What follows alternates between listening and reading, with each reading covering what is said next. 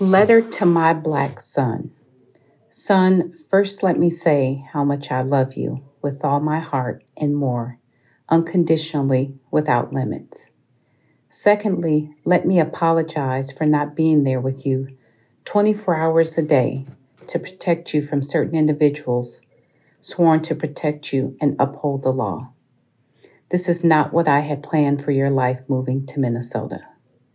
As a single parent, I brought you here from what was then ranked as the most segregated city in the nation to Minnesota for more opportunities, education, and a chance.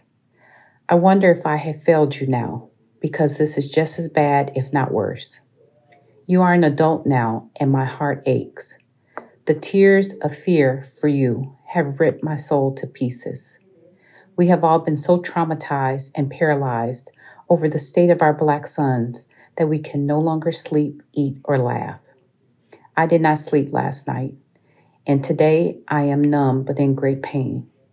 I apologize for not having an explanation for these senseless murders or explaining why you have had to witness a public execution. Your safety is my number one priority, and I want you to remember our talk in interacting with the police. The same talk every mother with a black son has had to have. It is very relevant today, like it was yesterday and the day before. Again, I apologize for subjecting you to this bullshit. Love, Mama.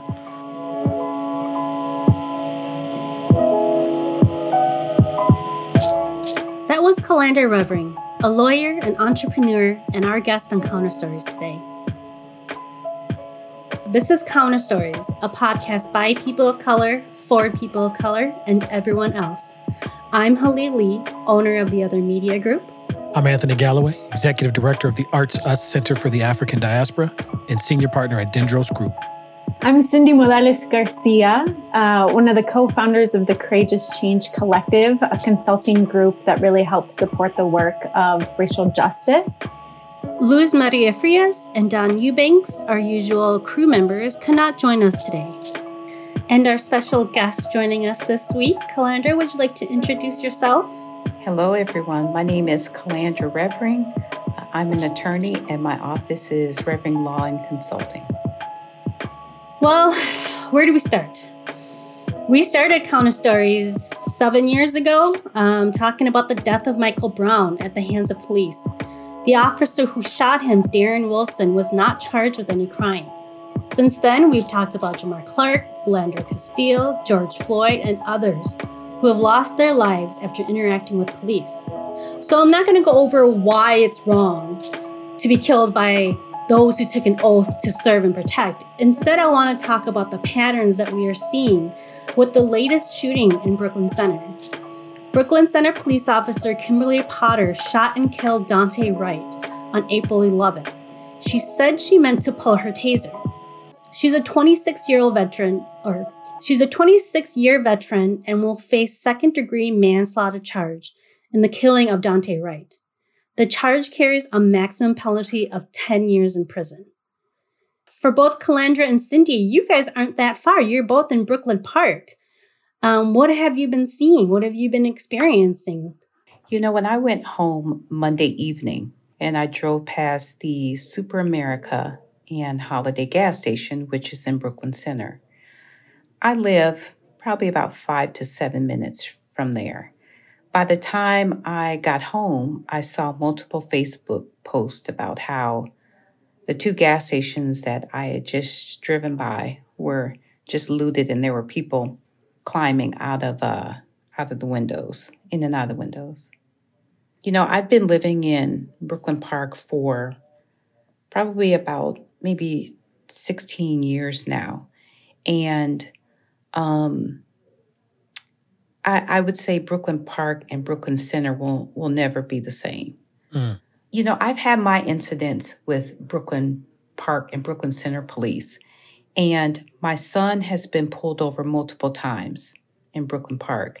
And I think that the thing that saved my son the most in Brooklyn Park was the fact that his license plates were in my name. Mm. And when they would run my plates and ask him, who is Calandra Revering? He would say, that's my mother and she's a lawyer. And they would leave him alone. But, there are many Black people that don't have that luxury to say their mother's a lawyer. I know that he's been very scared.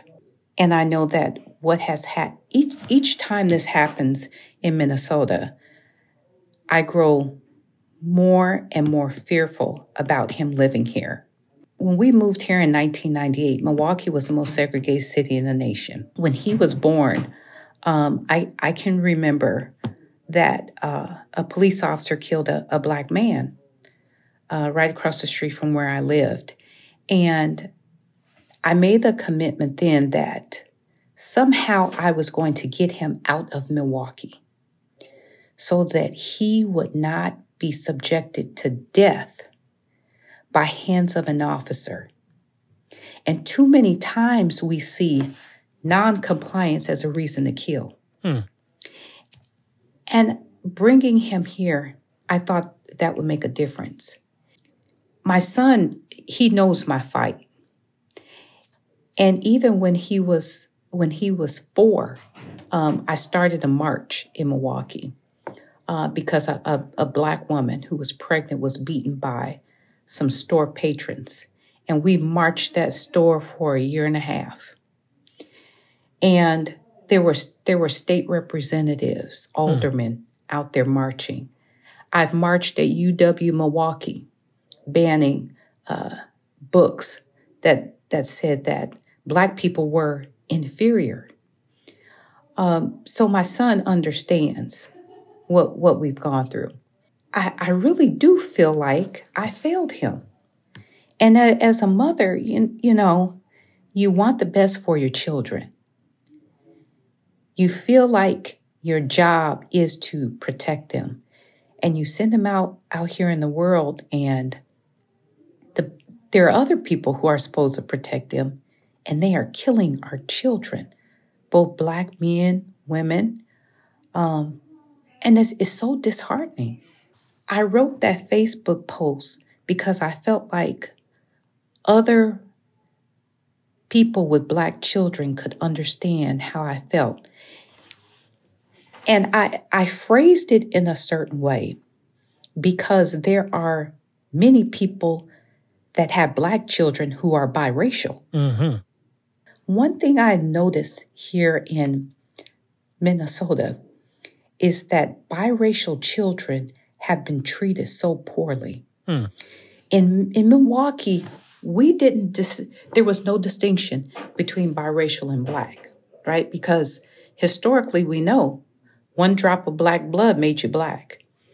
But it wasn't until I moved here that I found that there seemed to be an identity crisis. They seemed to feel thrown away and discarded from not only one race, but both races.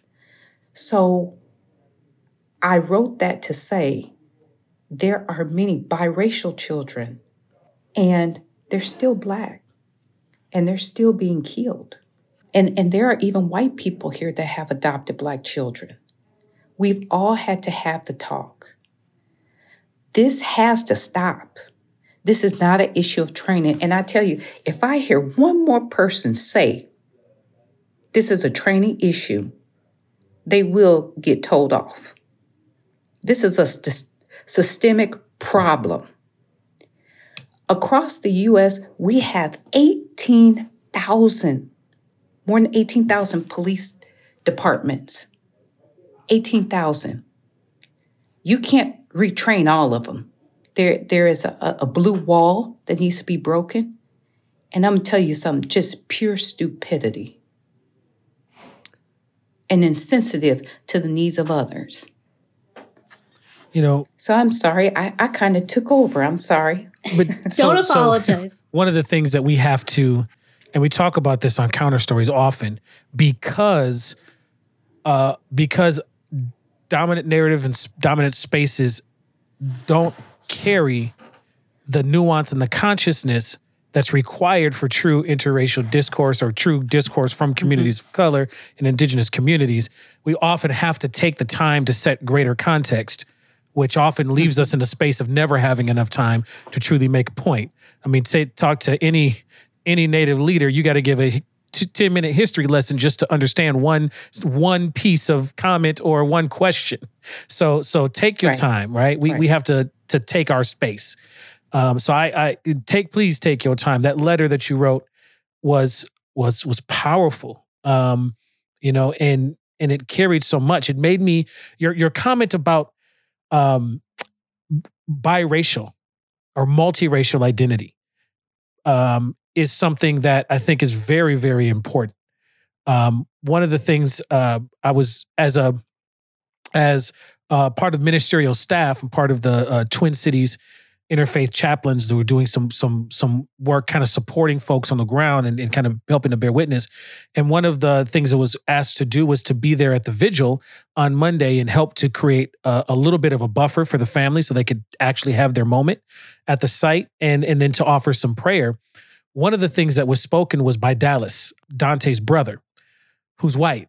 What really struck me, just to say, because words are starting to run all over the place now, is when he got up, right, to speak in the mic, the family was mustering every ounce of energy they could beyond their grief just to correct narrative, just to focus on combating what you called out in your statement around the narrative in general, but specifically about his brother.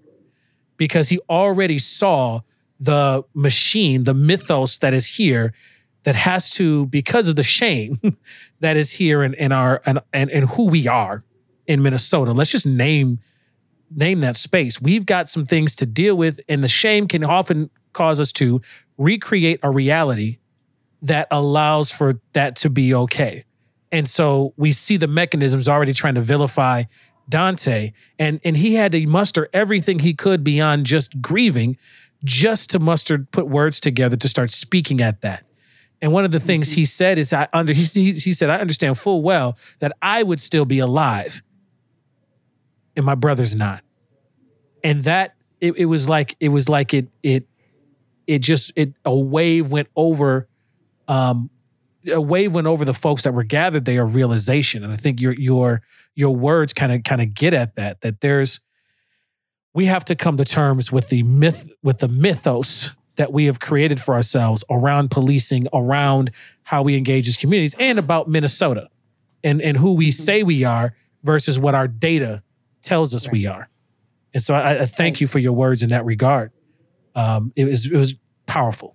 My letter to my son, it's rooted in the racism that we've experienced. However, my son is also gay. He has to run from the police and he has to run from other folks who have issues with gay people. And our house, when he was in high school, he went to high school in Champlin. But in Brooklyn Park, our house was a haven. Gay and lesbian kids, our house was a safe house. So I really tried to make my son's space a better place by fighting in court and then coming home. And now I got to fight you. It's so hard and it is tiring. If you ever get a chance, there's a documentary that was produced by Phil Prospers called Justice Forgotten. And I'm featured on that documentary talking about the trauma that affects the entire family when a policeman kills a Black person. Just the trauma of, one, they've lost a loved one. The children that they leave behind, even Dante, even George Floyd, and a host of other men and women killed by police, the children they leave behind. Look at how you stunted their potential success because they are grieving. And then another segment of the documentary, I'm discussing how one feels trauma just going to the courthouse. If you look at the statistics in Minnesota, only about 10% of the court staff are minority. So just imagine how you're treated going to the information counter, talking to the clerk. Just that tense feeling that you have. Then the judge comes out. Judge don't look like you and me most of the time. You may have a public defender. They don't look like you and me. And when you say, I was pulled over because I was Black, who believes you? My son made a post about when all the times that he's been pulled over, the officer had his hand on his gun. This woman chimed in and said, she said, I'm not trying to argue, but the same thing has happened to me. You know I went in on her, right? Not only did I go in on her, some other people joined in and helped me. And specifically because the pattern, right? We have this false sense of minimization that says because I experienced something once, your call out of a pattern is invalid. Yeah. You're normalizing racism. Mm-hmm. Because what you're doing is you're minimizing and you're marginalizing my experience as a Black man and how I feel. And I also said in the post, if this is somebody who says they're your friend, they're not your friend. Because a friend would listen, but when they start normalizing what has happened to you, you don't get it. You don't get it. This is historical. We've been traumatized for years. And it's called white privilege. Cindy, how about you? What has this experience been like for you? I mean, I think all of our listeners have heard me and Anthony talk about going through this time and time again. But I'm interested to hear, especially with you being in Brooklyn Park. Woo! I mean, I hope everyone who's listening with us can just take a deep breath with us right now. There's just so much we're holding. I so appreciate what you were sharing, Calandra, because, it made me think if I were to name this episode, I would name it All We Wanted Was Life for Our Children.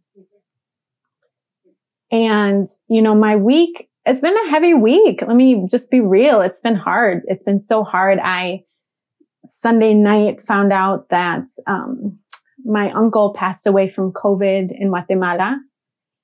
So I went to bed with, just thinking about death and unnecessary death. I have all these thoughts and feelings for another time about just how, COVID is playing out globally, what countries get the privilege of vaccines and which ones don't. So I was thinking about that. And then I woke up the next day and to the news of the horrific murder of Daunte Wright. And it's just like unnecessary, systemic, unjust death. Like, it was just so much. I so appreciate how you shared the story of what you wanted life for your son. You didn't just want him to survive. You wanted life. You wanted life. Quería vida completa, complete life for your son. And that's a similar story that my parents have gifted me. We came from Guatemala in the early 90s, fleeing civil war. And they just time and time again would tell me these stories where they're like, we just wanted life for you. It was life or death for us. We just wanted life for you and not just to survive, because we might have been able to figure out how to survive, but we wanted you to be able to study, to grow, to dream, to not be stuck. And this is the only story you can have, surviving civil war. And, my parents grew up having to sell their labor. They're like, we wanted life for you. That was their audacious dream. And so they came, this whole American dream. They wanted life. And so I think of moments like this when I'm afraid to leave my home because a curfew is being called. And, I remember over the summer with the racial uprising, with the murder of George Floyd, you see the National Guard is called in and the helicopters are coming. And all of a sudden it brings up for me these like ancestral memories and my own personal memories of being in Civil War Guatemala. Like, I thought we wanted life. I thought we wanted something different. It's a part of, how white supremacy cultivated, that exploitation and the Civil War. The U.S. was very involved in all of that in Guatemala. That didn't just go away. That was still here and it's still coming for our communities in lots of ways. And so I've definitely been struggling, being in the community, just being like, wow, like as an immigrant, we fled war and it's still here. And, because I think sometimes of how anti-Blackness plays out in my Latinx family and in my community, we want to be like, that's not us. We're trying not to get targeted, right? that's another community, you know, we're not trying to hang out with Black folks or whatever. And I'm like, no, like that is us. We are them and they are us. And we may have the privilege of not having the darker skin. Not all of us. I definitely have Afro-Latina family, but they're coming for all of us. Like our story that led my mother to say, I want life for my daughter is, you know, has the same roots and the same oppression and the same evil as your story, saying, I want life for my son. That's why I'm moving to Minnesota. And it breaks my heart. It just breaks my heart. So I feel like today, I'm tired of just that yearning for life. And it feels like no matter what we do, we have to keep audaciously insisting on that for ourselves and for each other. And I think that that's why it hurts so much to figure out how to enter these dialogues where people were like, yes, but, you know, here's why he deserved it, or here's what he did wrong. And I'm just like, why do I have to work so hard to convince you all I'm a human being that desperately wants to live? And why do I have to start the conversation with just proving that I'm deserving to have my life? And that we do that as Black and brown folks, as Indigenous folks, as Asian folks. And if that's where we have to start the conversation, I'm already tired. Man, like I've been fleeing death since I was 5 years old. Since the Civil War, I've been fleeing death for generations because colonization has been happening in my mother country for generations. So if we can't even start there with just a basis of our humanity, that a human being should not have been killed, and specifically a Black and brown, Indigenous, Asian, person of color, biracial human being should not have been killed. Like today, I don't have space. You've been listening to Counter Stories. I'm Halili with crew member Anthony Galloway and our guests Cindy Morales Garcia and Calandra Revering. Support for this show is provided by the Minnesota Arts and Cultural Heritage Fund.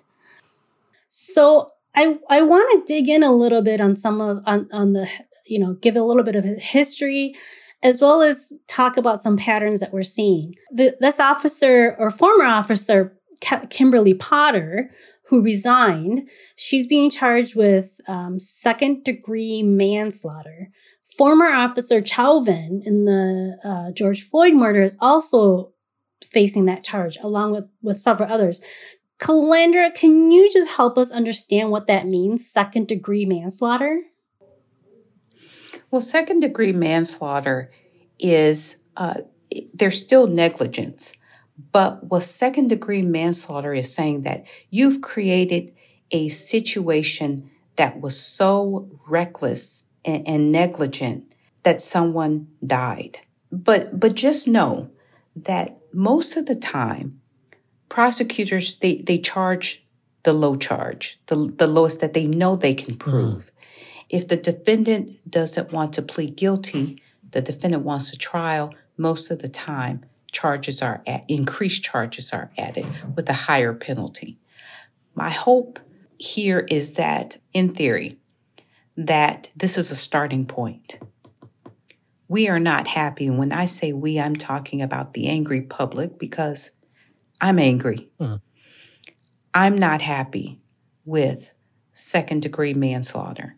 I think second-degree murder would be appropriate, second-degree depraved heart murder, because what you have to show is that the person had a depraved heart at the time of the murder. That can be tough. Jury trials are always tough, but I don't believe that shouting taser, taser, taser means that you actually intended you were going to pull a taser. I don't believe it. I think that was a cover for what she actually wanted to do. So the charge carries 10 years in prison.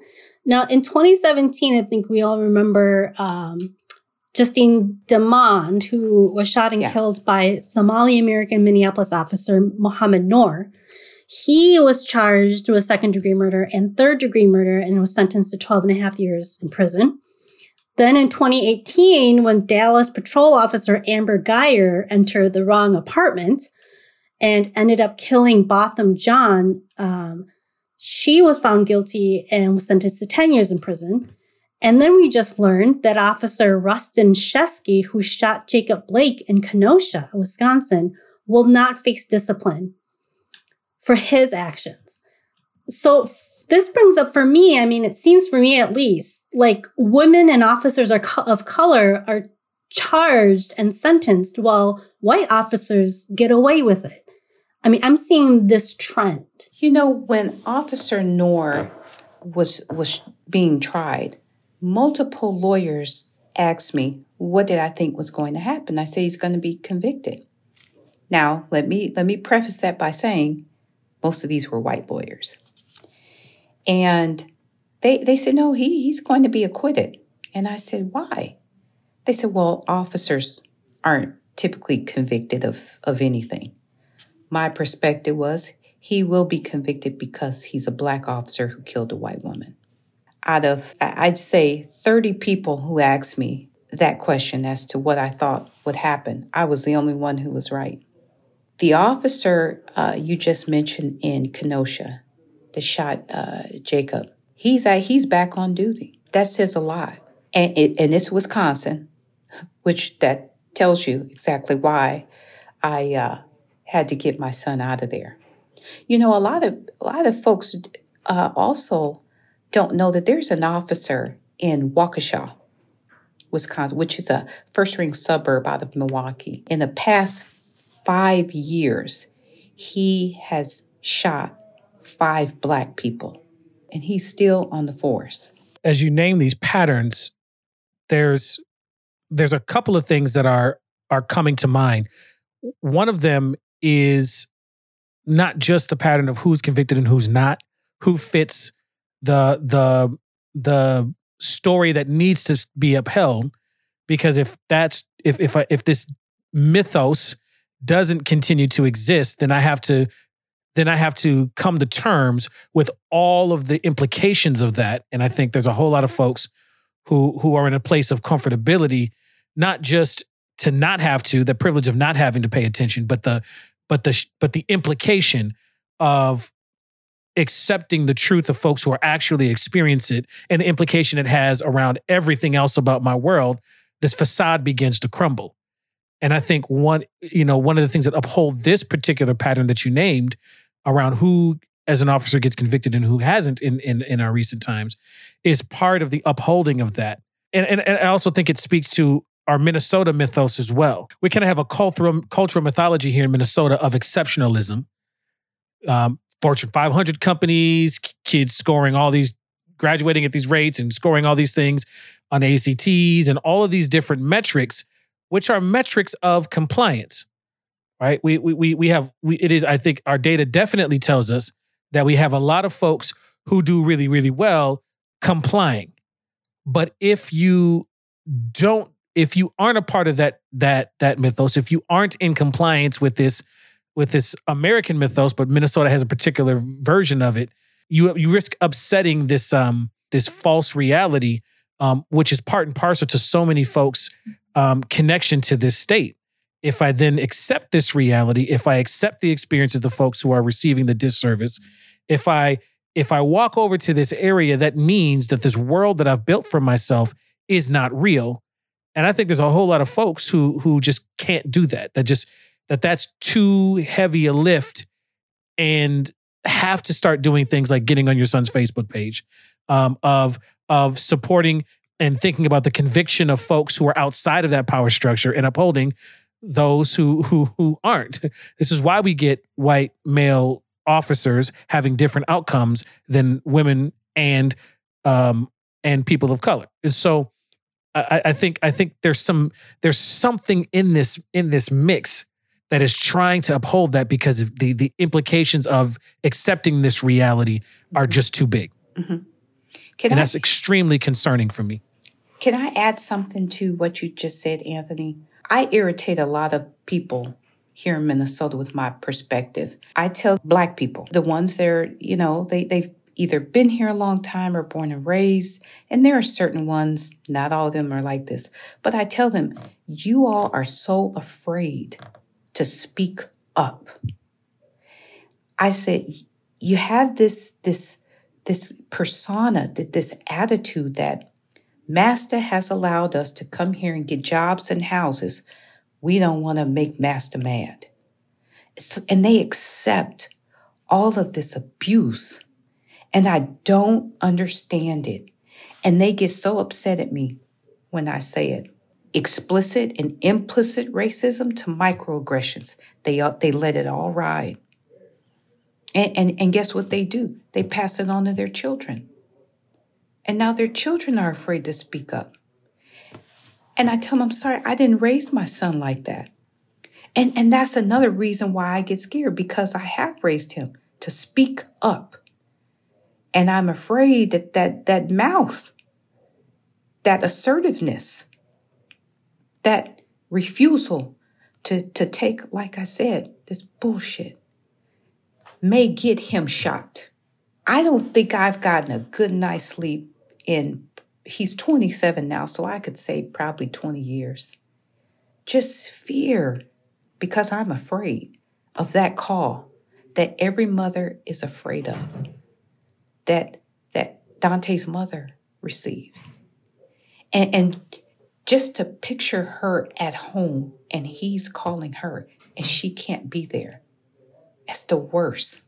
That's what prompted her to make that statement. When she said, my heart is broken to 1,000 pieces, It was in referencing to remembering that moment where she's on the other side of the phone and the realization that there's a possibility that came true, happened. And that's why I said in my post, I'm sorry, I can't be there with you 24 hours a day to shield you from bullets, to just throw my body in the way. Because as a mother, that's what we would do. Literally, like the day before this happened, I was driving down my street and I noticed a Hmong woman driving past me, and she had everything dangling off her rearview mirror. And I remember thinking, oh man, can she even see out of her window? Isn't it illegal to have that? But then again, I've never known anybody who's been pulled over for that. My husband's had a little thing dangling off his rearview mirror as long as I've known him. And that has never been an issue. Even when we've been pulled over for speeding or whatever else, it's never been brought up that you shouldn't have that there. And so it makes me think of just even the reason for pulling him over was just so ridiculous. You know, just a few months ago, about 3 or 4 months ago, I told my son he had like some kind of chain or something hanging from his rearview mirror. And I told him, take it down. And he argued with me about why he should take it down. And I had to explain to him, that's a reason to pull you over. Reluctantly, he took it down. But for me to have that talk with him, I know what can happen. And that is the talk. That's part of the talk. Don't have anything hanging from your rearview mirror. Wear your seatbelt. A seatbelt, our Supreme Court has said, a seatbelt is a valid reason to pull someone over. Our Supreme Court has said, even if you have, and the reason I know this is because I had the same issue for a contested hearing. If you have someone in your car, someone in the back seat, and they turn around and look at the police, you know the police can pull you over? Yeah. And if you challenge that stop, you'll lose. The judge will find some way to say the police had a valid reason to pull you over. I know because I did it. And I lost. That what you said boggles my mind, and it's calling up so many memories. I remember for a portion of my college, I stayed with my godmother. And it's funny, my godmother and my godbrother and my godsister. My godbrother was a witness for the prosecution. Mr. Williams is my godbrother, and I remember growing in the Chauvin trial. And being in college in the Chauvin trial, yeah. Donald used to whoop my behind as a wrestler growing up. I was in college, and he would show me all these wrestling moves by pinning me and messing me up, humbling me a little bit. But I remember walking home. I had crossed as a member of Kappa Alpha Psi Fraternity Incorporated, Divine Nine Black Fraternity. I had my red Letterman's jacket on with white sleeves. And this is the interesting part of this is I'm walking oblivious over on 40th and Fremont, walking after getting off the bus, coming home, proud. I got slacks on. I got a fresh cut. I got this super bright red jacket on 40th and Fremont. Yeah, I should have known better. But what was funny is some OGs rolling looked at me and were able to recognize this Letterman's jacket, this Greek Letterman's jacket.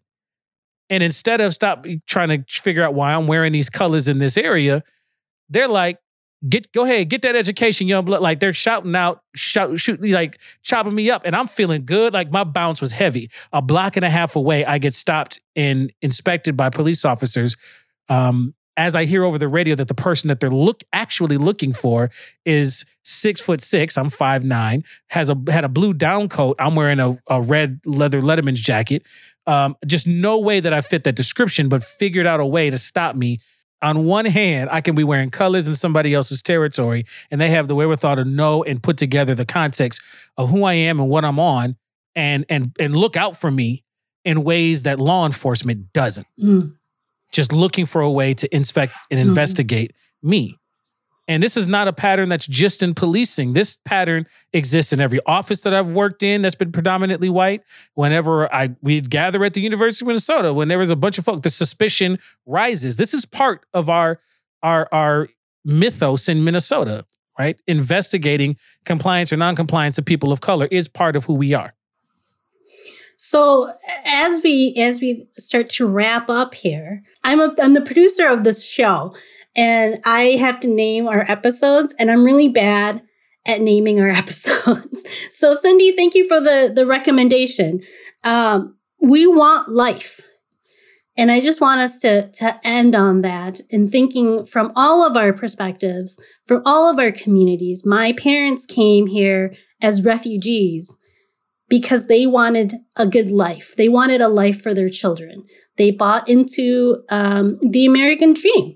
I think my mom used to give us a lot of crap when we were younger, but about not being like the good daughter or whatever. But now she recently was like, I was lucky. Like, you guys are all like here and educated and have jobs. And we're like, yeah, Mom. And she's like, this is exactly why we came here. You know, and even for like my husband's white. He's not all white, right? He had his great grandfather was Black. He's mix of, Eastern European and Western European. Like, nobody is not a immigrant of some sort or descendant from immigrants, unless you're an indigenous Native American. We need to all understand that we just want life. And so as we end on that, I just want to hear from each of you this message of life from your perspective as a Latina, as a lesbian, as a mother, as a Black man, as a person in the ministry. Just let me hear about what it is that we want when we say we want life. I believe when we say we want life, as a Black woman with a Black son who is also gay, who is married to a man who is both Black and white, who also has a brother who is all white. We want pure life. And pure life to me means being respected for who we are, no matter our background, no matter our race, no matter our religion or ethnicity. And life means understanding that every life has value. That's what that means to me. Yeah, that's a great question. When I think of that, I think about how, for me, a phrase that often comes to mind is like, that we're trying to just lean into what the ancestors always wanted for us, which was life. Whole life in its fullness. And for me, full life isn't on an island, right? And so when I think about this conversation, I think about how for me to have full life, that means the community as well. That means all the systems, whether they're formal systems of education or informal systems of family, that the systems are healthy and are committed to my thriving full life as I'm committed to the whole. I'm very, very communal. And so I think sometimes these topics and conversations can be hard for me because it comes down to just like too much of an individual lens. We think, the American dream is just individuals being able to choose individual things for themselves. It comes down to personal responsibility, right? Because one of the mental models of white supremacy is individualism, hyper individualism. I think we see that as a pattern here of, who's getting convicted and who's not, who's getting protected and who's getting scapegoated, right? It doesn't surprise me that, women and folks of color are getting scapegoated for the whole system because they were never really included. They never really belonged, so it's easy to scapegoat, it's tokenism, right? It's easy to scapegoat those that that a dominant culture never really claimed as belonging to them. Because if they really belonged to all those systems, they would have been protected in a way they weren't. And it leaves us in this place of just individual responsibility, like somehow we're going to get justice, for Daunte Wright and everybody, throughout history, if this one individual gets convicted or not, without thinking about there was a whole system, a whole lot of individuals that created this that need to be held accountable. So whether one individual gets convicted or not, that's important. It has important implications. And if we only look at that individual responsibility, we're missing the entire ecosystem that is just cultivating toxicity, that is just drowning in its own toxicity. So when I want life, I need us to shift together so the whole ecosystem that we're all a part of can be well.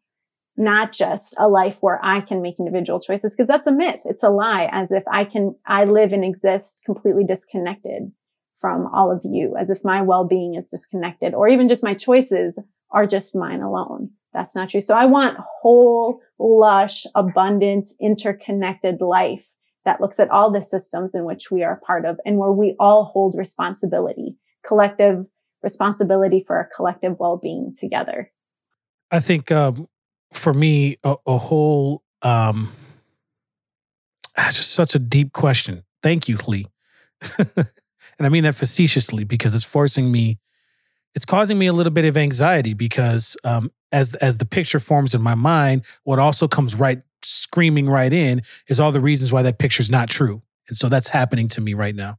One aspect of full life for me is being free specifically to not constantly be living for the comfort and the understanding of white people.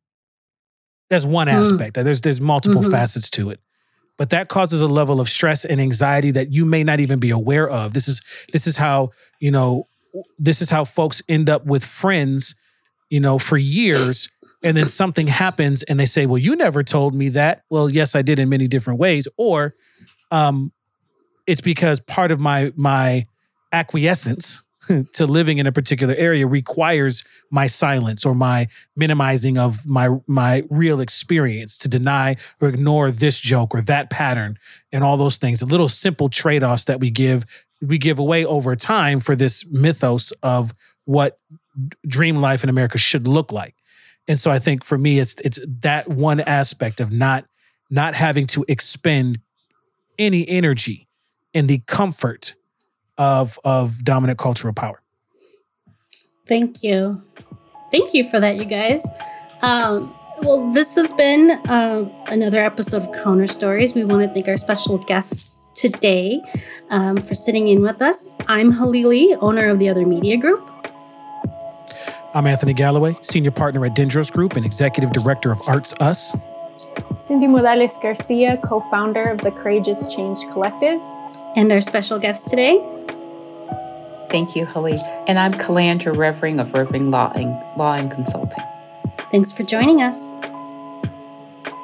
This program is a co-production of the Counter Stories crew, the Other Media Group, and Ampers, diverse radio for Minnesota's communities, with support from the Minnesota Arts and Cultural Heritage Fund.